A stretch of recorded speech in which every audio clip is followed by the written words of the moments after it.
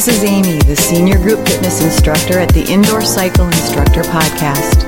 Are you looking for a spark of inspiration to bring to your next class?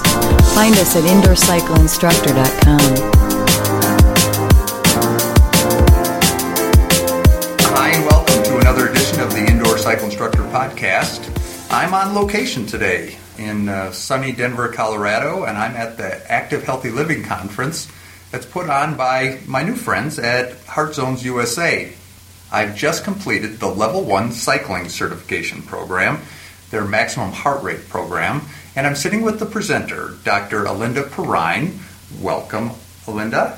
Thanks for asking me to do this. This is exciting. Well, it was exciting to me, and just for the benefit of those listening, I first have to say I loved your program. Thank you. I try hard. Everybody listening can hear that West Virginia twang, and I find it very easy to listen to. And not only that, for some reason from Minnesota, it just seemed to be very easy to hear. I understood your concepts very easily, and I appreciated that. Good. I think it's always fun when we get lots of different people together, and that's one of the things I love about presenting in various cities, is that you meet so many different people with so many different accents, and I certainly get to share mine. How long have you been involved with Heart Zones? Since about 2001. I actually went out to California in 2000 and met with Sally, and I was getting ready for a ride across America. So I wanted to ride my bicycle across America and learn the Heart Zones training system, embrace that system, and use that system to ride my bicycle 3,000 miles in about 30 days. Amazing. You know, I've heard about that too, and I keep thinking, well, when would I find 30 days when I could do that?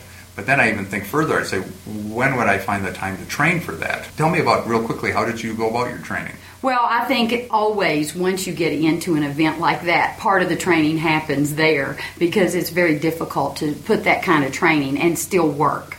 We trained every day with long rides on weekends, of course, and then about 35 miles per day, 5 days a week, 4 days a week, something like that. It was an incredible journey, and all I can say is that everybody should find those 30 days in their life to see America in a totally different way. It's really amazing to not only feel your body change in the ways that it does, but also to see the mental focus that you have, and to meet the people that you never would encounter in your life had you not been on a bicycle. So I'm all about bicycles. That's perfect. Well, and you say 3,000 miles in 30 days, so you were literally riding a century every day. Yes, practically a century every day. We did have a couple days where we did some sightseeing and were off the bike. So then we had to ride, 128 miles. But it's very doable, and there's a slogan that I have on a sweatshirt that says, eat, sleep, and cycle. And that's exactly what you get to do when you take on a task like that. I am an endurance cyclist, and I've ridden all the roads in Alaska and just some really fun things in life. I'm going to ride across America again, hopefully this summer. Well, that sounds neat. Level 1 cycling certification that I just went through, yes, was actually different than what I had anticipated. Prior trainings that I've taken have been really focused on presentation skills, entertainment skills, a lot of things that as a cyclist I kind of looked at as nonsense. And yet your program was completely different. It was really focused. Matter of fact, we spent the majority talking about proper training in Heart Zones. Right. Just tell the listeners just a little bit about how that's all structured. Okay, the day usually looks like this. The morning is educational based with regard to, facts about maximum heart rate, what type of assessments are really important for you to understand, where you can use a heart rate monitor and really get that data. So looking at things like trend data versus specific data, those kind of things become very important. The second part of the day is all about assessments. How do you learn to use a heart rate monitor and do these assessments on yourself? Some people are, test, or how do you as a cycling instructor, use these assessments in your classes or before your classes to really find out how fit are your athletes. Is this the type of workout they really need to do that day? And then, of course, the third part of the day is application in the cycling room. Now, we can apply these same techniques to personal trainers, to coaches. So it's a great way in one day to really learn how to use the heart rate monitor and to know what the numbers mean. I think one of the things that you were most impressed with, or at least we have had conversation about, was testing or assessments.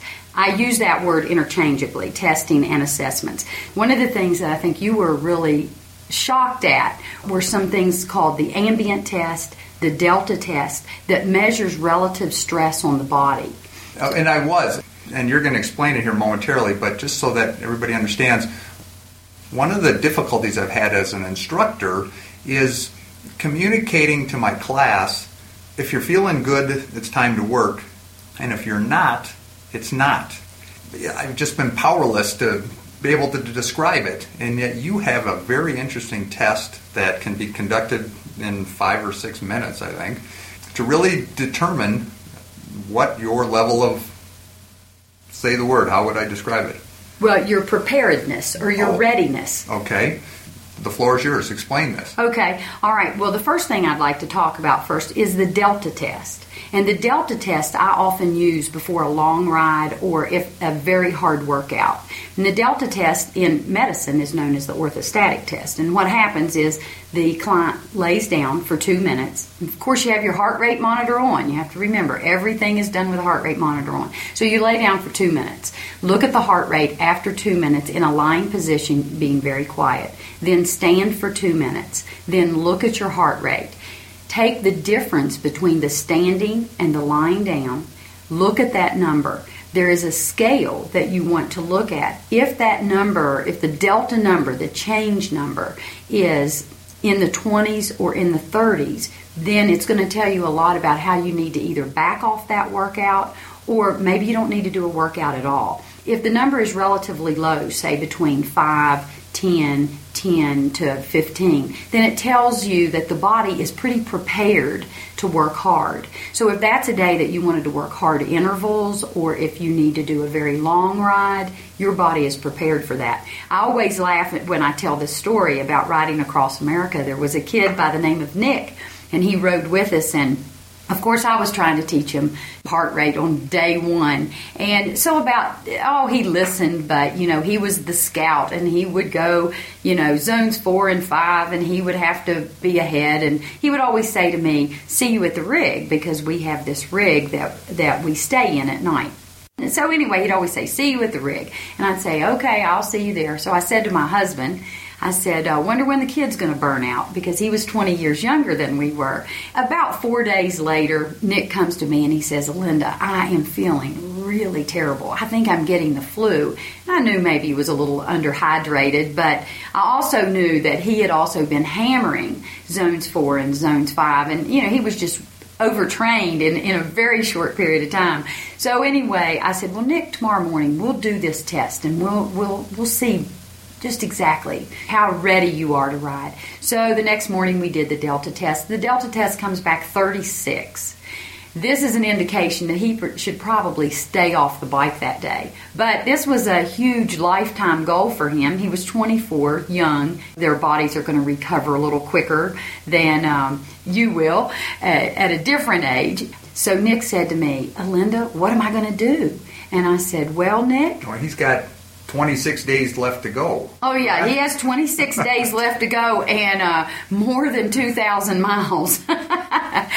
But anyway, long story short, I said to him, Nick, the only way you can continue to ride is if you ride in zones 1 and 2, which means he's going to ride very slowly. He goes, okay, I'll do it. So I said, well, I'll see you at the rig, Nick. So point well taken was that I had already determined at what heart rate I was going to ride, and I certainly was not going to be pushing it every day, because I knew if I did, then I wasn't going to make the trip. Looking at my heart rate, and I can honestly say that I rode according to heart rate, not according to pace or speed or, it was strictly according to heart rate. Of course, I have a cycle computer on the bike and I'm looking at my speed, but I am not focused on that speed. And one of the beauties is, as you get fitter and fitter, you will see that your heart rate will lower and your speed will either stay the same or it will improve. As you do that, you're getting fitter. So by the end of the trip, the speed was definitely increased. The heart rate was a little lower. We were sailing along. In fact, when we finished, we were so focused on riding that it was like a withdrawal. And I can remember coming back to my bicycle store and thinking, oh my gosh, I can't multitask anymore. All I can do is eat, sleep, and cycle. That's perfect. You brought that up. You're the owner of Free Spirit Adventures. Yes. And you are in Caldwell, West Virginia. What's Caldwell, West Virginia? Well, Caldwell is not even a stopping point in the middle of the road. It is actually between two towns. One town is called Lewisburg, West Virginia. The other is White Sulphur Springs. It's in a beautiful resort area. So we have the Greenbrier River Trail. So here's a little promotion for those of you who want to ride a 75-mile bike and hike trail by a river that is absolutely gorgeous and still swimmable, maybe not in the middle of the winter, but in the summer. Our bicycle business, we're 20 years old in that bicycle business, and we service that entire Greenbrier River Trail, allowing folks to ride up and down the trail, and it's a bike and hike trail state park. So come to West Virginia and have some fun and swim in the river. Oh, it sounds wonderful. Now, and you also provide performance-based training. Absolutely. We have a cycle school at Free Spirit Adventures. People come from all over. We've had people from Trinidad, St. Thomas. Come on. You mean people from those beautiful places actually come to us just to come to cycle school. And one of the things that we do, my husband and I own this business together. One of the things that we do is we take people outside on their bikes. We use power taps, we use heart rate monitors, and if somebody has never ridden with a heart rate monitor, that client is just as important to us as someone who may be training for, some very important race or something like that. So we really focus on all levels of training, and even just people who are beginning and have never ridden a bike and really don't know how to pedal the bicycle. Clip-in shoes, that's a very... that's a challenge. That's a challenge for a lot of folks. We were talking earlier today, when we're recording this the day after, but I'm planning on taking the Cyclops Power Program today because a previous podcast we did with the representative from Cyclops pretty much sold myself and Jennifer Sage, my co-host, on the whole power training thing. And you're also doing that, correct? Absolutely. We do some power training. We start with heart rate because I think that it's the easiest way for most people to understand their physiology. People can understand what they can see on their wrist, and they can become very familiar with heart rate quickly. So I like to start training with heart rate, and then I add power.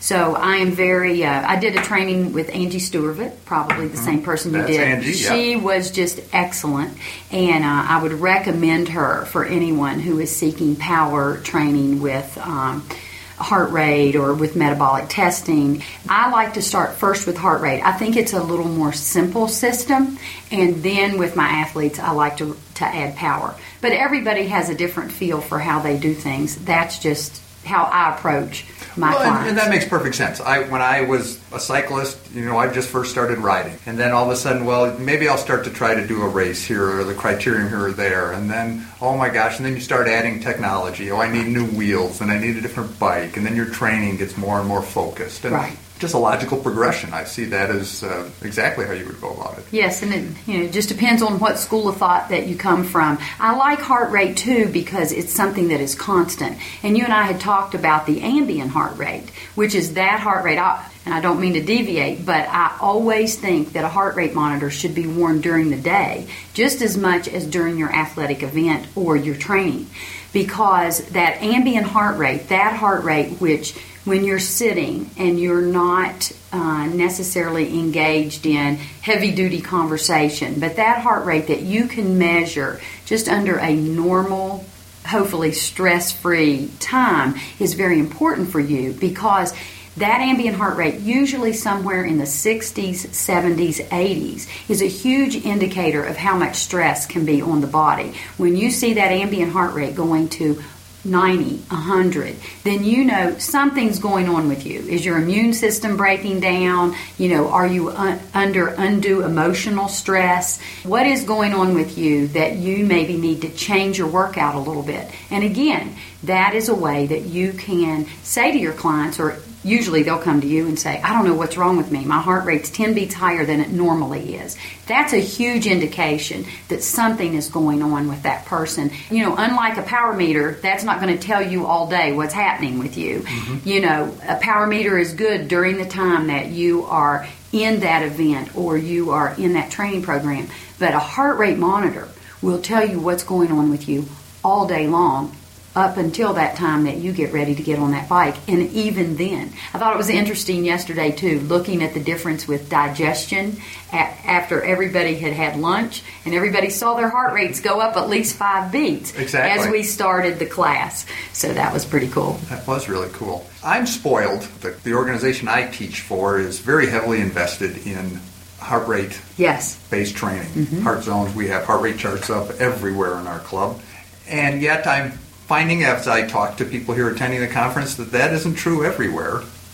Once you understand how, maybe critical isn't the right word, but how very important and how very beneficial heart zones type training is, there's an opportunity for people like you to come to an organization and actually train in-house their instructors. Can you explain a little bit of that? Sure, and I really like the fact that you made the point how important it is for people to start looking at true charts, not the 220 minus age charts. Right, okay, right. So I think that's really important that we start to really look at the truth about heart rate and how to train with heart rate, and that clubs get very focused on the education that they can provide and not necessarily the performance that is provided. I always love a good cycle class, but I always adore a cycle class that really teaches me something. So, and I think that's important, and I think that's how we keep people interested in what our purpose really is as instructors and not performers.